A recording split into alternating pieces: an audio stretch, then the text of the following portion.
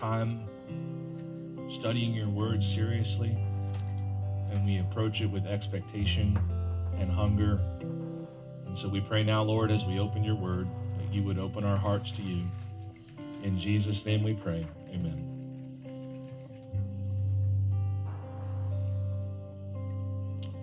Today we're going to do an exposition of Proverbs 18:9, but I want to get there by swinging off of Tarzan style, swinging from Acts 18:28 to Proverbs 18:9. Last week we were in Acts 18 looking at the story of Apollos.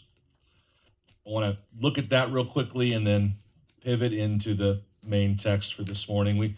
We saw last week that Apollos, the summary statement is that he was of great help to those who through grace believed. And the assertion was made with a high degree of certainty that there is no greater aim in life than to be of great help to those whom God greatly loves. And as I was walking through the grocery store earlier this week, I thought about an old poem that a man named C.T. Studd wrote. And the final stanza of the poem says, "Only one life to live, 'twill soon be past.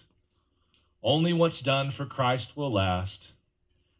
When I am dying, how happy I'll be if the lamp of my life has been burned out for thee." And that's really, honestly, that's the only really way there is to live. It's the only, as I said last week, it's actually the only avenue for greatness that Jesus gives the Christian. If you want to be great, you must serve others. You must be of great help to those whom God greatly loves. And we went through a bunch of different ways in which Apollos exhibited humility, and we won't get into that again, but it kind of ended the final verse of that story in which it is said that he was of great help to those who by grace believed. And then it says, because he powerfully refuted the Jews by showing Jesus was the Christ, by showing that Jesus was the Christ. And here's the thing about that. Any good you do for anybody will ultimately be about proving to them and to the world that Jesus is the Christ. That is the ultimate good work. It is the aim of all good works. And without that aim, without the glory of Jesus as the centerpiece, without the glory of Jesus as the aim, any good work you do is less than, to say the least. The aim of every good work is to show that Jesus is the Christ, that he is God's chosen one, that he is God's chosen instrument, not only to accomplish all good things, but to receive glory for all good things. And so whatever good you do, to whoever you do it to, the aim of your heart needs to constantly be to show that Jesus is the center of the universe, that he is the point of all things. So when you care for a fellow Christian, you are ultimately, no matter what that care looks like, because it might just look like a meal after a death in the family. When you care for a fellow Christian, even in that meal, the aim of that meal is to remind them that Jesus is the Christ. Even if you don't say that, you're exposing them to the miracles that his lordship are producing in your life. The aim of any good work you would do for anybody has to be that Jesus is the Christ. And let's be clear, that is not true of many of our good works. And the aim of many of our good works is to show something about us. And there is virtue signaling, maybe a new phrase. It is not a new thing. We are to not be about showing ourselves to be something. We are to be about showing Jesus to be everything. And when we love one another, Jesus says, What are we doing just when we love one another? Not only are we showing that other Christian Jesus is the Christ, we're showing the world that Jesus is the Christ, because Jesus says, by your love one another, they will know that I am who you say that I am. Now, the way that you mostly show yourself and the world that Jesus is the center of everything will depend in large part on the gifts God has given you, some of which are unique, some of which aren't that unique. You have some gifts that we all have for the most part, and then you have some that only you have. In Acts 18, we see that Apollos had, basically one gift. It's an oversimplification. But that one gift is found at the beginning of his story, and it would just be eloquence. What does that mean? He's just good at talking, man. Like, he could have sold cars, he could have proved that Apollos was Christ, probably, right? He's good at talking. His expression of service unto the Lord was to use his eloquence, serve those whom God greatly loved. So for Apollos, this looked like talking. This looked like teaching. This looked like... He also used this rhetorical... So there's two ways that we see Apollos using this rhetorical gift. The one is, in 1 Corinthians, Paul says, I planted and Apollos watered. And he means that Apollos served as a teacher and caregiver to the early Christians in the Corinthian church. But then our text in Acts 18 says that he also used this talking gift to refute those who said Jesus wasn't the Christ. So that's just a glimpse of how you're going to wind up doing this in your life. Have a gift, many gifts, and you're going to use them to prove that Jesus is the Christ. And some of you have a gift for speaking, but some of you have a gift for serving, and some of you have a gift for giving and so forth. And I exposed you last week to Romans 12, where Paul says, whatever your gift is, make sure you're not lacking in zeal. And that's what we're going to talk about today.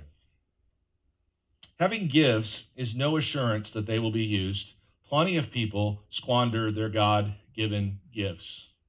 I was reminded, I won't go into it, but I was reminded of a quarterback for the Raiders who was drafted, I think, number 3 in the draft, and was signed to, I think, a $98 million contract, and was entirely undermotivated, and was eventually let go by the team, even though to let him go meant they would have to give him $6 million. This is when you know you are not a good employee. I will pay you $6 million to leave. Having gifts is no assurance that they will be used. Plenty of people squander their God-given gifts. Plenty of people fail to fan into flame the gift of God which came to them. And so what we see in Acts 18 is not only that Apollos used his gifts, but we see an explanation as to why he used his gifts. And so if you have that text open, look at 25. He had been instructed in the way of the Lord, and being fervent in spirit, he spoke and taught accurately the things concerning Jesus, though he knew only the baptism of John. Being fervent in spirit, he spoke and taught accurately. Why did Apollos wind up not squandering his gifts? He was fervent in spirit. He had zeal. His fervency caused him to avoid the common tragic condition of which we are all familiar, the wasting of a perfectly good gift. He was zealous. He was fervent. And the truth is that this issue of fervency and zeal has fallen under much, much despair and disdain. And we are absolutely guilty, as we will see in a moment, as I'll discuss later in the year. We're absolutely guilty of sometimes either being the kind of person or listening to the kind of person whose main accomplishment in life is to criticize those who accomplish things. We are far more permissive toward those who are passive than their passivity warrants, and far more critical of those who are zealous. But zeal and fervency are necessary. They are the vehicle by which the gifts of God are transported out of one life into another. And the truth is that there are lots of people with way bigger gifts and no zeal who come to nothing, and there are plenty of people with a little gift and a lot of zeal who come to much. And by come to much, I mean make much of Christ. And so that's what we're going to talk about today, zeal or fervency. You know, we're all familiar with the frog in the kettle analogy. This idea that if you drop a frog into a boiling pot of water, the whole thing's just gross and terrible. Why would anyone do this? If you drop a frog you have to be really hungry, drop a frog into a boiling pot of water, he'll jump right out. I am actually suspicious that this is true. If you dropped me in a pot of boiling water, I think I'd go, and die. But maybe that's true. I've never tried it.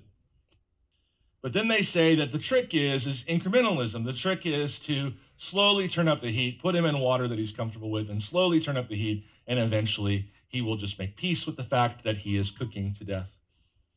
But really, I think in discussing zeal and fervency, we should flip the analogy and have this understanding that over time our hearts grow cold. And we were once quite zealous, hopefully, at one point or another for the Lord. And through all sorts of reasons, over time, our hearts grow cold. In fact, the word for zeal in our text, when the phrase fervent in spirit appears, it's actually one Greek idiom in the Greek that just means he had a boiling pot of a spirit. Zeal is fervor, zelos, zeo, which means to boil. And there's another word sometimes used in the Greek, spude, which is sometimes translated as haste or other times translated as earnestness or effort. For instance, in Jude 3, he writes, I was very eager to write to you. That's spude. Now, why am I telling you about those two words? Well, you have one of the most important texts when it comes to zeal is in Romans 12:11, which says, do not be slothful in zeal, but fervent in spirit, serve the Lord. Do not be slothful in zeal, but fervent in spirit. It really gets you this sense that these two words are very closely related. In fact, the word for zeal there is spude, the word for haste, and the word for fervent there is the word we would normally translate zeal. In the Greek, it's zeo, which means boil. These words are very similar. But I brought this up to you, this verse, Romans 12:11, as we swing toward Proverbs 18, because I want you to hear this verse again and make one basic conclusion. Do not be slothful in zeal, be fervent in spirit, serve the Lord. And that basic conclusion is this. Everything about that verse, the way it is written, tells you that zeal and fervency are more of a choice than you are prepared to acknowledge. Here's the interesting thing about the way the Bible talks about the attitude and action connection. It's not simple. The Bible doesn't do it simplistically. The Bible is nuanced about this. And so there are verses, the Bible's nuanced about a lot of things we try to make simple, but there are verses about your attitudes changing your actions. Right? There are verses like that. God gave them a spirit to work would be a good one in this subject, for instance. So there are verses in which attitudes come before actions. And we are simple people. And we like bumper sticker theology. So you might have heard that and grabbed onto it, and that's your whole theology about work. Is that attitudes precede actions. But there are so many other texts that say exactly the opposite. And that is, if you want to feel differently about something, do differently. In which the situation is entirely and actions precede attitudes. We have made it really hard on a certain group of people who are very aware of their feelings to know how to change because we've only told them half the story. We've got them convinced that it is biblical to think that I must always have the attitude before I have the action. It's like, not at all. That is far too great a simplification. It's much more complicated than that. Sometimes you just do what you know is right and your heart follows. I want you to see, before we pivot to Proverbs 18, that zeal and fervency presented here are a choice. Now, as we move into this text, I want to explain why this text is relevant for us today. Thomas Watson wrote of zeal. I'm going to post some things from Thomas Watson and Charles Hodge today, this week on the subject of zeal. So I want to help you and me have zeal and fervency, embrace that as a necessary compound emotion in our heart. So I'm going to do my best to do that. Been thinking a lot about how to do that.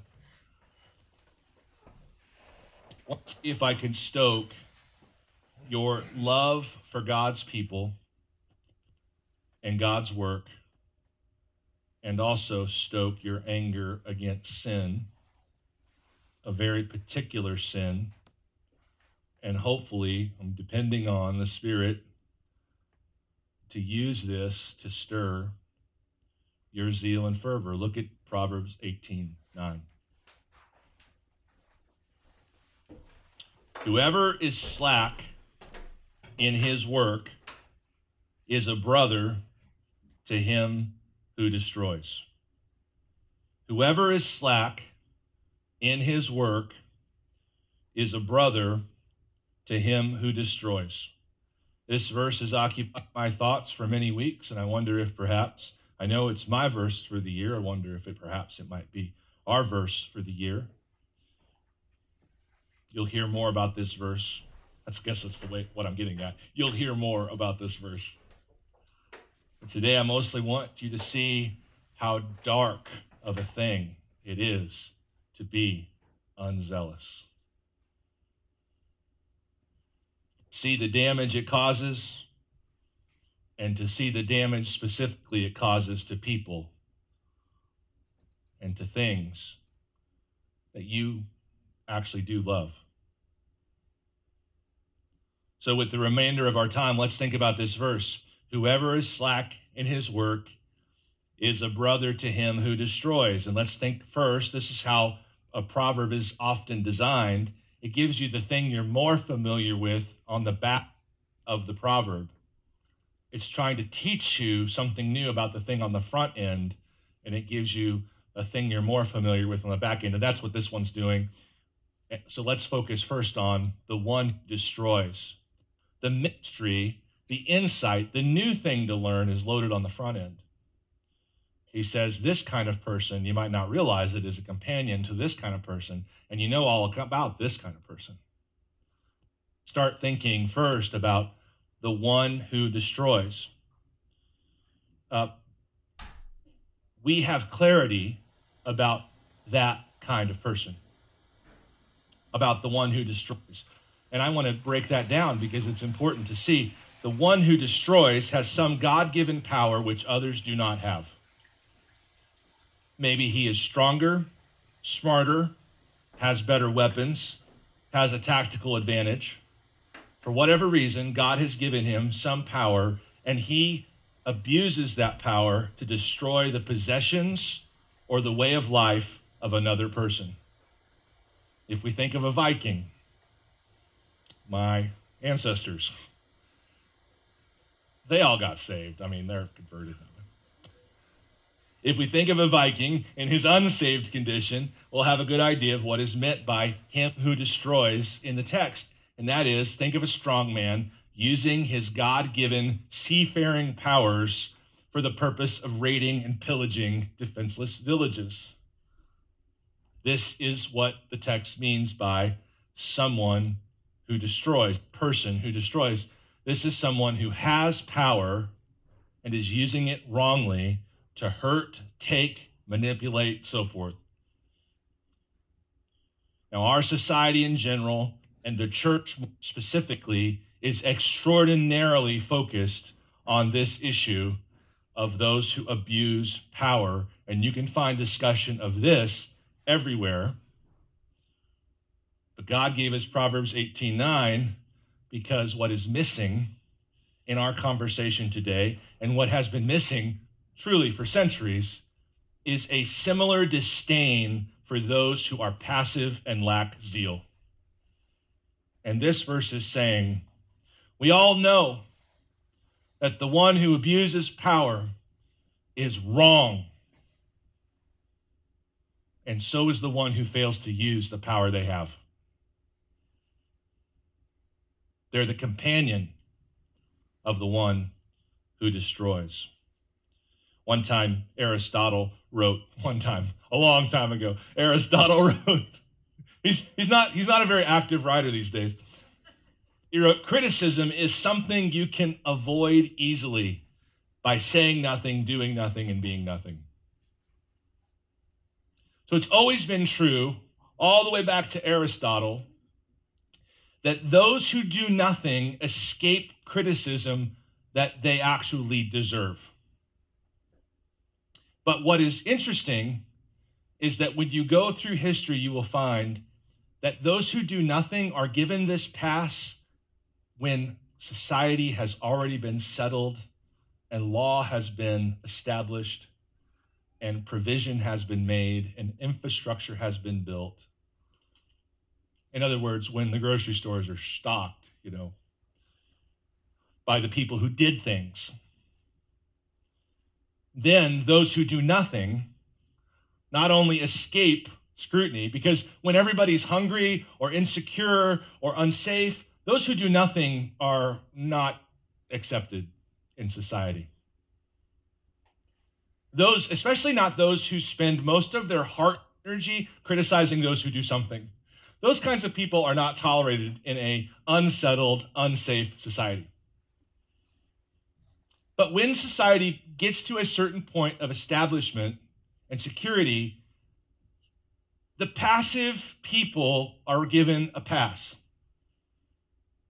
The sluggardliness seems not to be as urgent or acute a problem as it did when we were all trying to figure out where our food was coming from. And so, because God has been good to this world for thousands and thousands of years, bringing rule of law and food production and food storage and logistics and infrastructure and law enforcement, because God has been good repeatedly for thousands of years, this pattern is well established. And Proverbs 18:9 already understands it, and that is simply this. There will be a tendency to rightly vilify the one who abuses his power. Yes and amen. But those who lack zeal, those who are slack in their work, they're the companion of the Vikings. They're the companion of abusers. They're the companion of the one. They're like them. And this is actually, Proverbs 18:9, a summary of a biblical theme that starts in Genesis and continues all throughout the scriptures. That this lack of zeal and passivity is actually a far greater problem than we realize. Many theologians believe that the first failure in the garden was Adam's passivity. One theologian commented that in the garden scene, the devil speaks to Adam's wife more than Adam does. My Bible reading program just had me going through the books of the Kings. And you can see this very dynamic painted quite clearly there. There's always sort of summary statement about the king at the end of his life, and then it tells you to go look in another book if you want to know more. But the summary statement is always either he was a good king or he was a bad king. And if he was a bad king, it always comes down to one of two things. he did something he should not have done. That sometimes shows up. Overwhelmingly, the summary of a bad king's life is not that he did something he should not have done, but that he did not do what he should have done. Namely, almost always, tear down those darn high places of false worship. The story of David and Bathsheba is loaded on the front end. It's a foreshadowing. You can figure out how this story is going to go if you read just the earliest part of the story of David and Bathsheba, because this is how it's written. In the spring of the year, the time when kings go out to battle, David sent Joab and his servants with him and all Israel, and they ravaged the Ammonites and besieged Rabbah, but David remained at Jerusalem. That's, if you know, you know, right? Proverbs 18:9, if you know the danger of slovenliness, if you know the danger of passivity, you can see from the beginning that this man who has power he should be using for good is not. And it's his passivity which is getting him into trouble. So the Bible is actually full of this sort of thing, and Proverbs 18:9 is just a summary statement of it. Now we need to look at this text now. We understand the whole abuse, or the whole what the verse is getting at. Now let's apply it. Slack in his work. This is the hard question this is the way that brave people read their Bibles, right? Am I this guy, right? Cowards read the Bible fast, or they read the Bible thinking of someone else. But it takes a lot of courage to read Proverbs 18:9 and say, am I this guy? Now, if you're going to do that this morning, I'll help you kind of think through it. You might be wondering, am I this guy? Well, here's the first thing you have to know. What's your work? Right? You can't measure what you don't, you can't manage what you don't measure. And like, what is your work? Well, you probably immediately think about your vocation. But here's how a Christian thinks about their vocation. You go into a spiritual office every day, and the boss of this office his name is Jesus. And he like comes to you throughout the week, throughout your life, and he gives you all kinds of projects to work on. A lot of you understand this language. That's why I'm going here. He gives you a series of projects to work on. And some of those projects are going to require a lot of time, and some of those projects are going to require a little time, but he hands you like an envelope, like a stack of envelopes, or I guess he drops them in your Dropbox. And he says, like, here's all the projects I need you to complete. And one of those projects is we'll talk about that later, but your relationships and so forth. Your vocation is just one of the projects he has for you. It's a pretty time-consuming project, but your vocation is not your work. When Jesus bought you, and he also promised to provide for you. So the thing you do for a living is just one of the things you do for Jesus. So if you were to ask, well, what is my work? Because I need to know if I'm being slack in it. Well, it's not as simple as, my job. Your job is just one project that he's calling you to manage. And by the way, the cool thing about Jesus is he pays for all the projects to be accomplished, and they all have the same aim. So even though each one's a little different, they all have the same purpose, which we got to at the beginning, which is to show that Jesus is the center of all things. All right. So when you read about being slack in your work, if it's not your vocation, what is it? Well, you are his workmanship, Ephesians 2:10. Created in Christ Jesus for good works, which God prepared beforehand that we should walk in them. Are you living your life with a zealous interest in proving Jesus is the center of all things in your whole life, in all the things you do? I once heard the president, I wasn't talking to this guy, but when I found out who he was, I started eavesdropping. Is the president of one of the largest commercial construction companies in KC.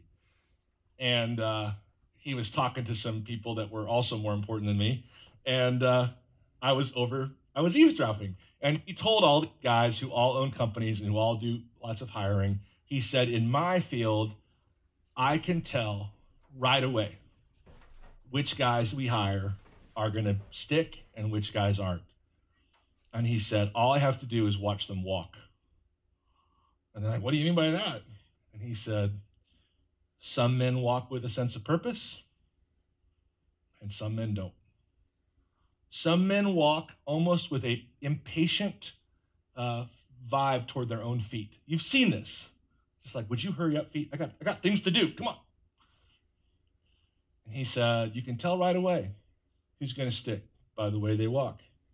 Well, since you are called, you were created in Christ Jesus to be his workmanship, to walk in his good works, the question is really, are you slacking this whole life walking out that Jesus has called you to? I realize that's not practical enough. One thing I would like to say that just seems to be a kind of misconception that kind of needs to be cleared up. Mostly, I think it's very important to understand that the pastor is not your boss who assigns you work. I might need help with something. I am not your boss that gives you work. Jesus is your boss. He's the one who gives you work. He's the one, so you should talk to him if you don't know what you should be doing. The pastor mostly isn't the boss. The pastor mostly manages the tool shed. So that after boss Jesus gives you a job, then you come to me and say, hey, I got this job to do. I say, oh, I can help you with the tools you're going to need. I'm the equipper. Jesus is the boss.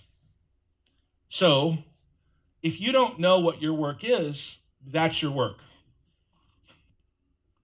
Figuring out what your work is. Because I guarantee you, you have work. The Bible says, Ephesians 2:10 says he's already decided what your work is. So I guarantee you, if you don't know what your work is, you're being slack in it. And therefore being a companion to him who destroys. Now, how do you figure out what your work actually is? Okay, let me see if I could just walk you through a very quick paradigm that may get you on your way. A first point of this paradigm would be to establish that all Christian work is mere stewardship. What do I mean by that? All we are called to do, all we can do, is steward, manage what God has freely given us. Anything you have that God didn't give you, no one else wants. The only good things you have to offer are things God gave you, all right? So step one, you establish this idea. All Christian work is mere stewardship. All we are called to do, all we can do is steward what God has freely given us. Therefore, all Christian work depends on gratitude. Because if you don't count your blessings, you will have no clue what to do with your life. If you don't know your blessings, if you don't know what God's done for you, if you don't know the gifts, Apollos knew his gift. Here's the thing about Apollos' gift. Well, he had a little bit of an unfair advantage. That gift, people tell you that or not. He got feedback. He knew what his gift was. You need feedback. It might not be as simple for you.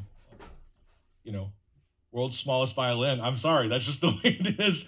Your gift may not have as much obvious feedback.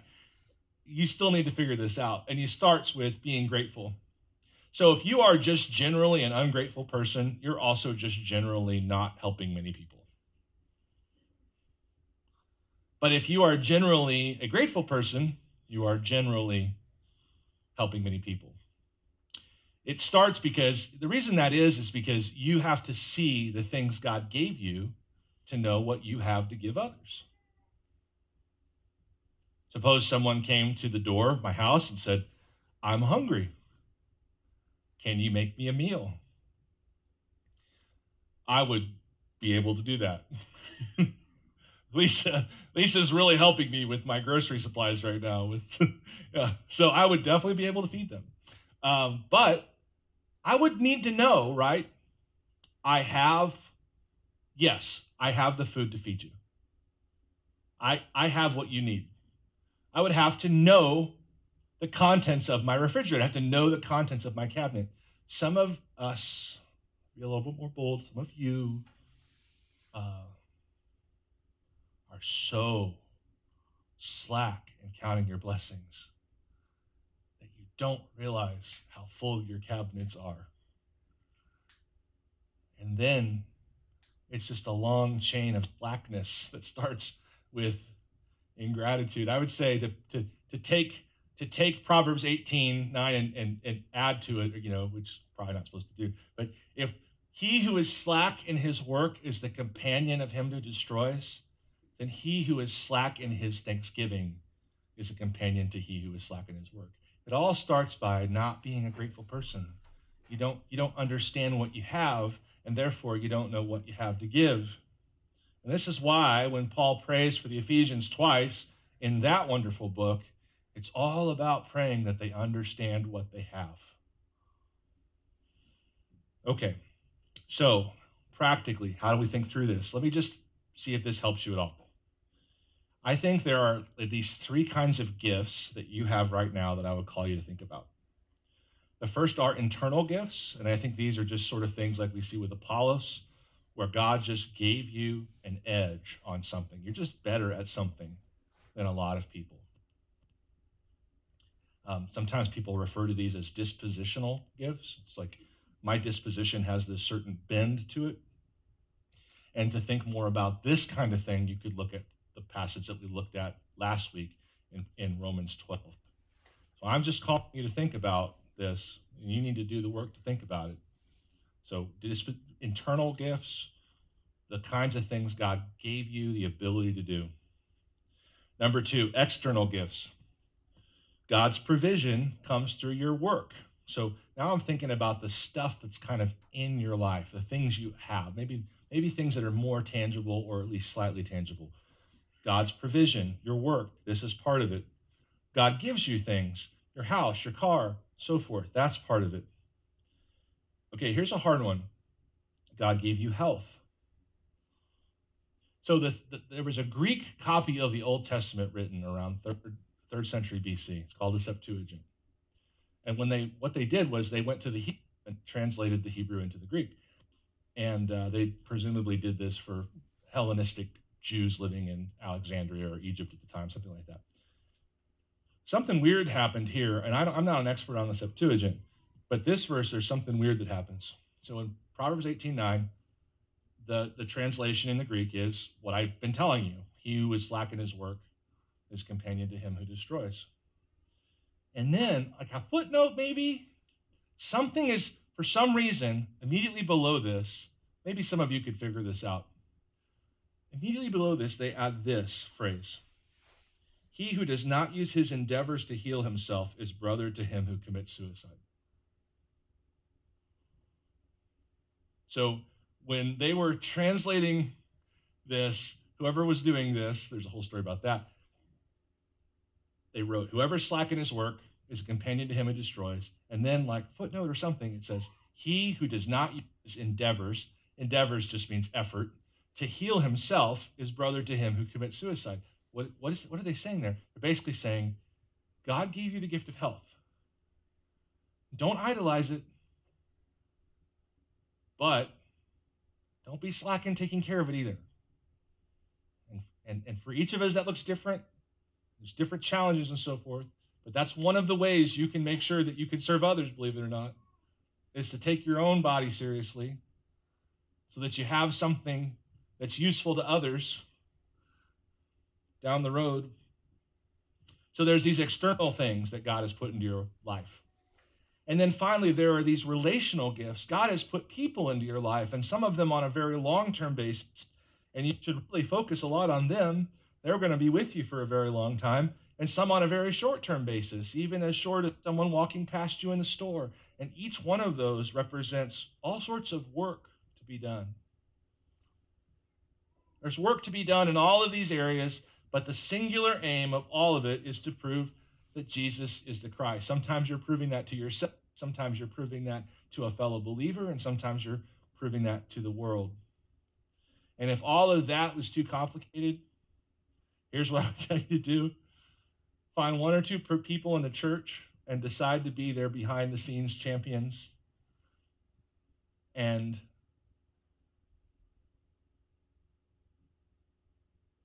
especially think about people who someone else might not pick.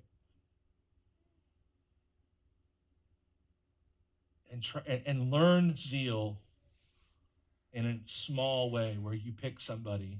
It's like the secret Santa of the Christian life, you know.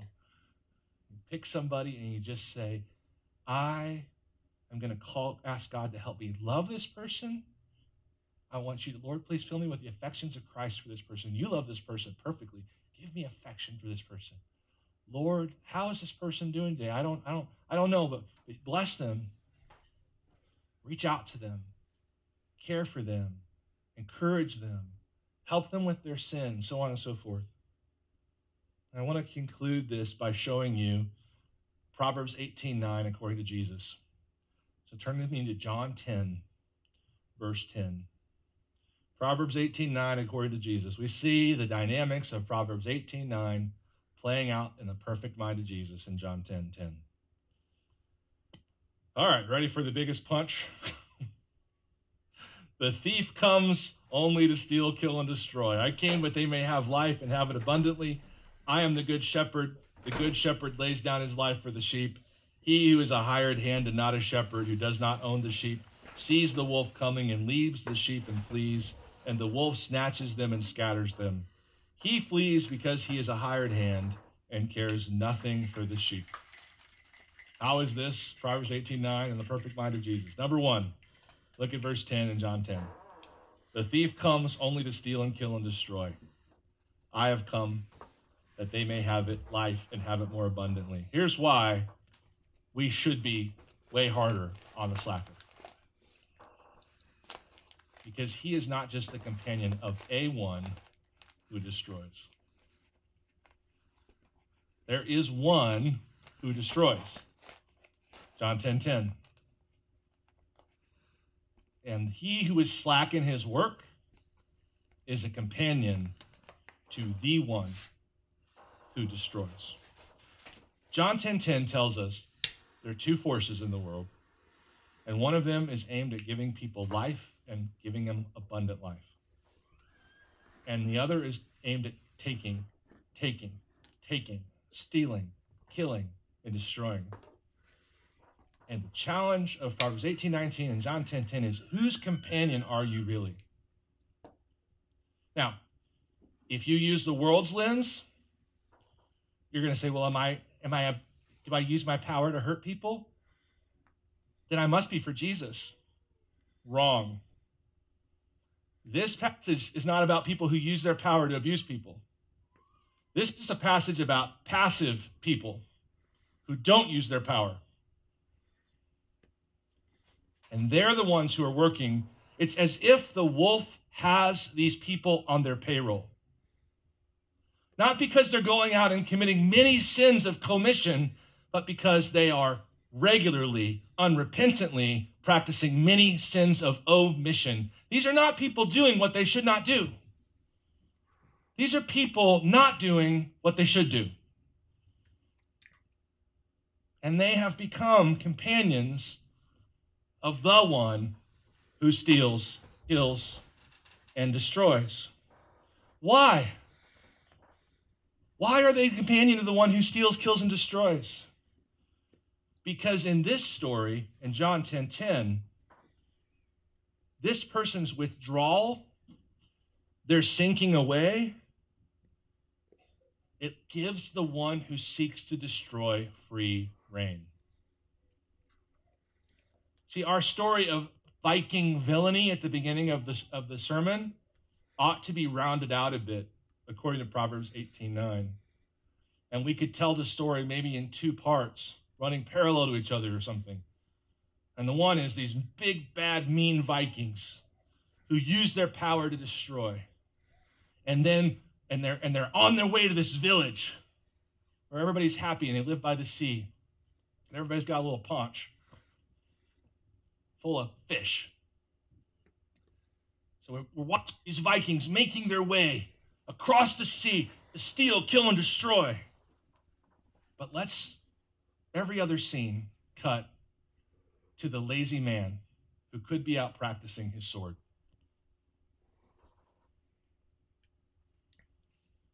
To the self-indulgent woman who could be building a wall.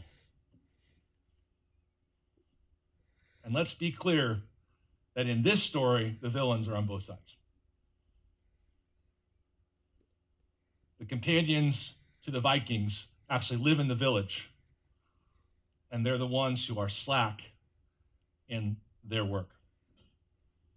And because they are slack in their work, the wolf snatches them and scatters them. And I said at the beginning, I want to stir up your hatred of a particular sin, sin being slackness, passivity. But I also want to stir up your love. And I want you to understand when you are slack, people I believe you actually do suffer. Or people I believe you actually would love if you knew them suffer.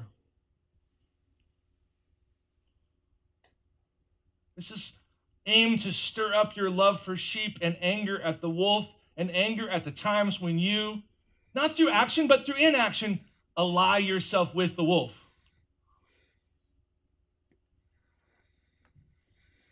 There is no such thing as inconsequential laziness. There is no such thing as inconsequential selfishness. People need you. You are needed. Your work matters. These people that ran, the hired hand ran, because their interaction with the flock, these people ran because their interaction with the flock was secretly all about their own self-interests. The hired hand in this story is looking at things through the lens of what he has to gain, of what's in it for him. And he had no inherent love for the sheep. And the only way this was revealed was the appearance of the wolf.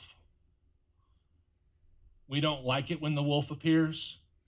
One thing the wolf does, it shows us who really loves the sheep. In a wolfless world, you can't tell the difference between the true shepherds and the false shepherds. But Jesus laid down his life. Verse 11, I am the good shepherd. The good shepherd lays down his life for the sheep.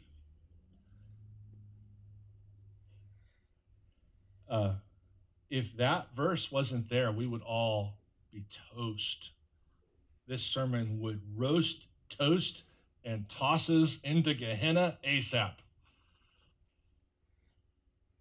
Everybody in this room has been guilty and possibly is currently guilty of being a companion to him who destroys. And some of us in this room are even guilty of committing that great sin and criticizing those who are trying. So, like, we're all double damned. We were created to glorify God. That was our original work, to rule and subdue. That command has never been rescinded. And all of us, because of sin, have been slack in this work. And all of us have taken God's gifts time and time again and turned them inward. Some of us have been slack when we really do know better, and some of us have been slack and not even realized it. So Jesus laying down his life is key because it means you and I can be forgiven for our companionship with the devil. And that companionship comes so easy. So if this is where you find yourself, if this is kind of, burning a bit, here's what I would point you to. There's another boiling pot story, so to speak, in the Bible, and it's in the book of Revelation in chapter 3. And this is what God tells a bunch of people whose pots had stopped boiling, the Laodiceans. He says, be zealous and repent, and do the works you did at first. So Jesus has made it possible for you to be forgiven, and he's made it possible for you to be zealous and repent. But don't squander the gift of God's word today by just saying, well, I'll think about this later. Be zealous and repent. But more than forgive you and make repentance possible, he has laid down his life to make all of the sheep more like shepherds. See, Jesus was the original shepherd lamb. What is a shepherd lamb? Well, Jesus is described as both, right? He's described as the lamb who takes away the sins of the world. He's described as the shepherd. What's a shepherd lamb? It's someone who has strength and sacrifice in all the right proportions. That's what he wants you to be.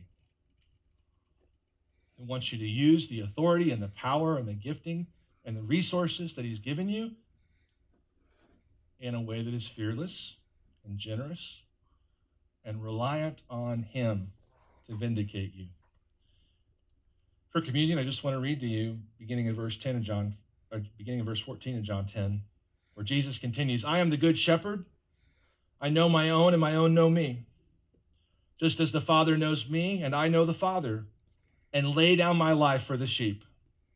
And I have other sheep that are not of this fold. I must bring them also, and they will listen to my voice. So there will be one flock and one shepherd.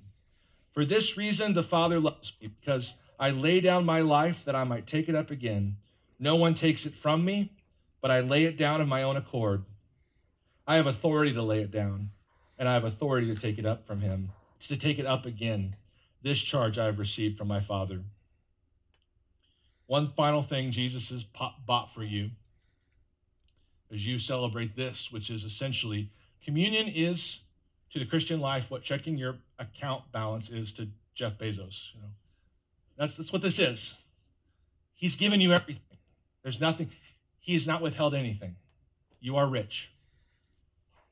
And as you partake in communion, I want to see one other blessing that he has provided for you in this text. Jesus says, I have the authority to lay it down. He's talking about his life. And I have the authority to take it up again. And Jesus has made that true for you too. Here's the amazing thing. You can lay down your life in service. You can die to self in service. And after the battle, you will rise again. Jesus has bought you resurrection. Jesus has bought you new life after self-sacrifice.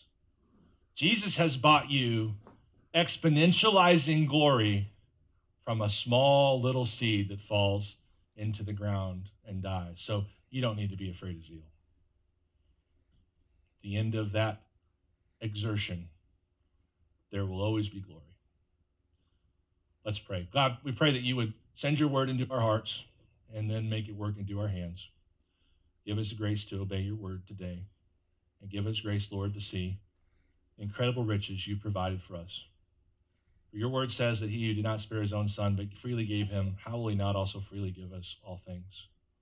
And that's what this table should talk to us about today. In Jesus' name we pray. Amen.